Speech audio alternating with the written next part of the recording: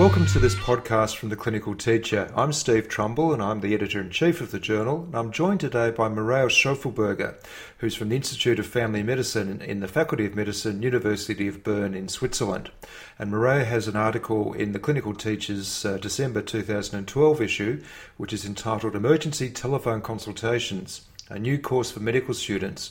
Welcome, Maria. Hello. Would you just briefly describe the program that you've established there in Switzerland using the telephone for consultations? Yes. Our medical school in Switzerland lasts 6 years, and all fifth-year medical students have now to complete a course in emergency telephone consultations with simulated patients. And so that's now a compulsory course, isn't it? It started out as the small pilot that you've talked about in the journal, but it was so successful that it's now a compulsory part of the curriculum. Yes, that's true. It's now compulsory. Well, that's wonderful. So what actually happens in the program? Okay. Every student has to complete 2 emergency telephone consultations. There are 4 cases. We did change them. We changed them every year, but in first we had the 4 cases. Case 1 was a patient calling with a headache. Case 2 was a woman calling because her child had fever. Case 3 was a woman calling because her husband had chest pain. And Case 4 is a patient calling with abdominal pain. So you had first-year medical students playing the patients while the more senior students were doing the consultation with them over the phone. Yes, we made that for 2 years like this. Unfortunately, in first year it was really great. It was a great experience and it was very interesting.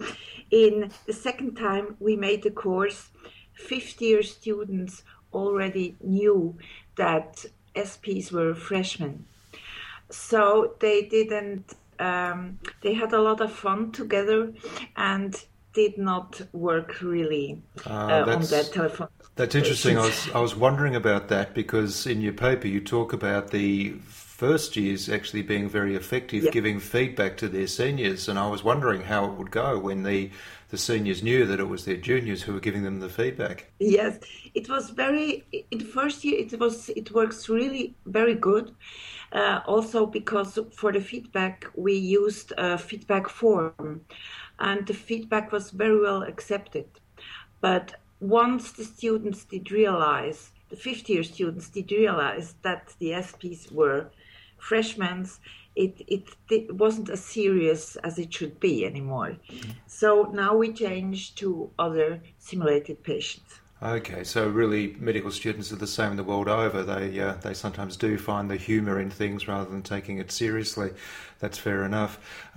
It's interesting, here in Australia we obviously have a problem with distance, and the telephone's often the way people do seek their first medical advice.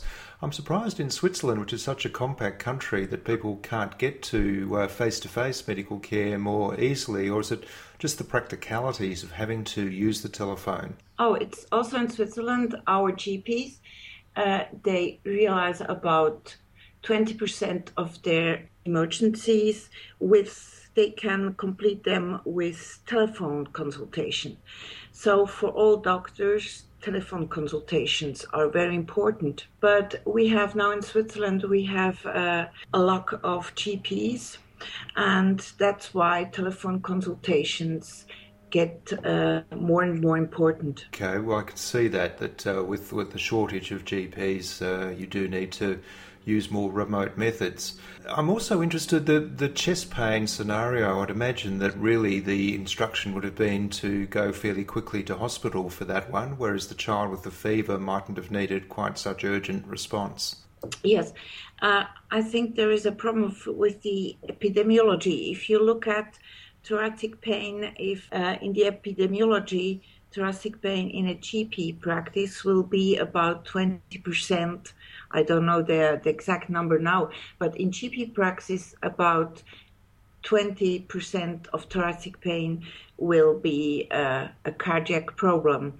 If you take the epidemiology on a emergency station in a hospital, it will be about 80%.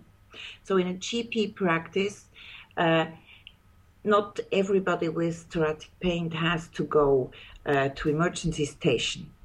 And in this case, we designed it's a really typical musculoskeletal thoracic pain.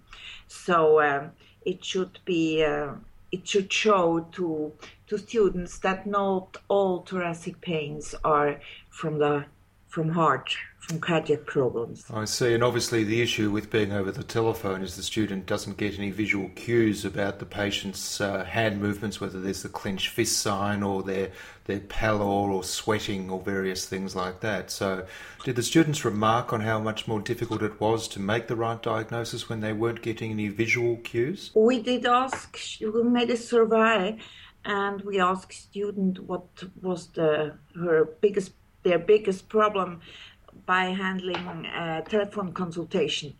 And it wasn't that they couldn't see the patient.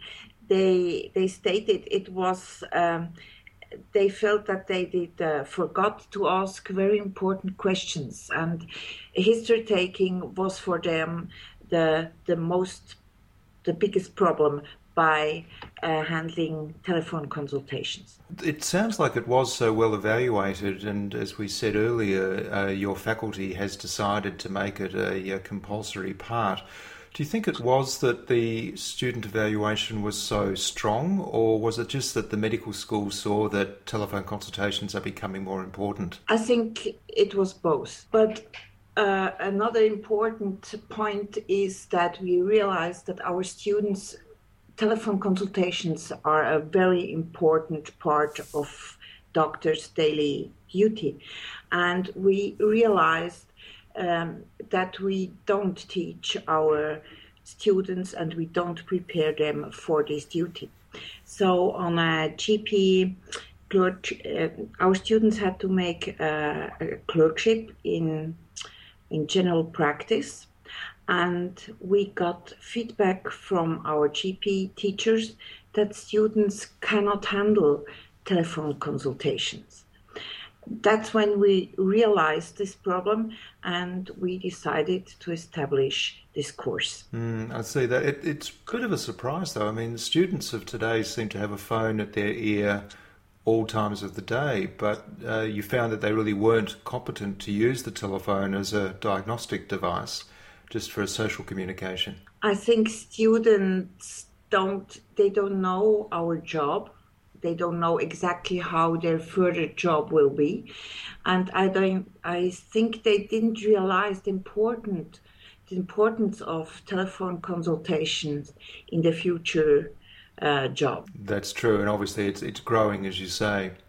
Well, thank you for discussing your program with us, Mireille. It certainly sounds like an excellent thing to do, and I'm taken by the picture which is on the front page of the article in the December issue of the journal.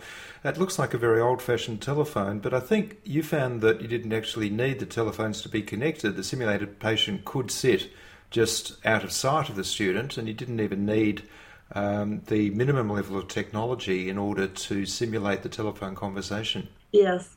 First, we separated the SP and the students only with a wall, and then we found this very old. They were from military, these very old telephones, and with this we also can separate students and SPs through a wall, and it's fun. Students like them. Well, it's good if they were engaged with it. That's great. Certainly the technology does help.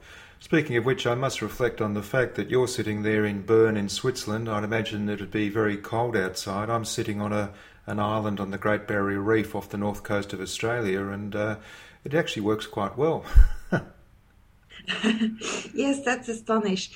We have very cold weather, and I would really like to prefer to sit near Barrier Reef. Yeah, it's a very nice place. So thank you for your time on the Skype conversation today, Mireille, and best of luck with your program into the future. Thank you very much.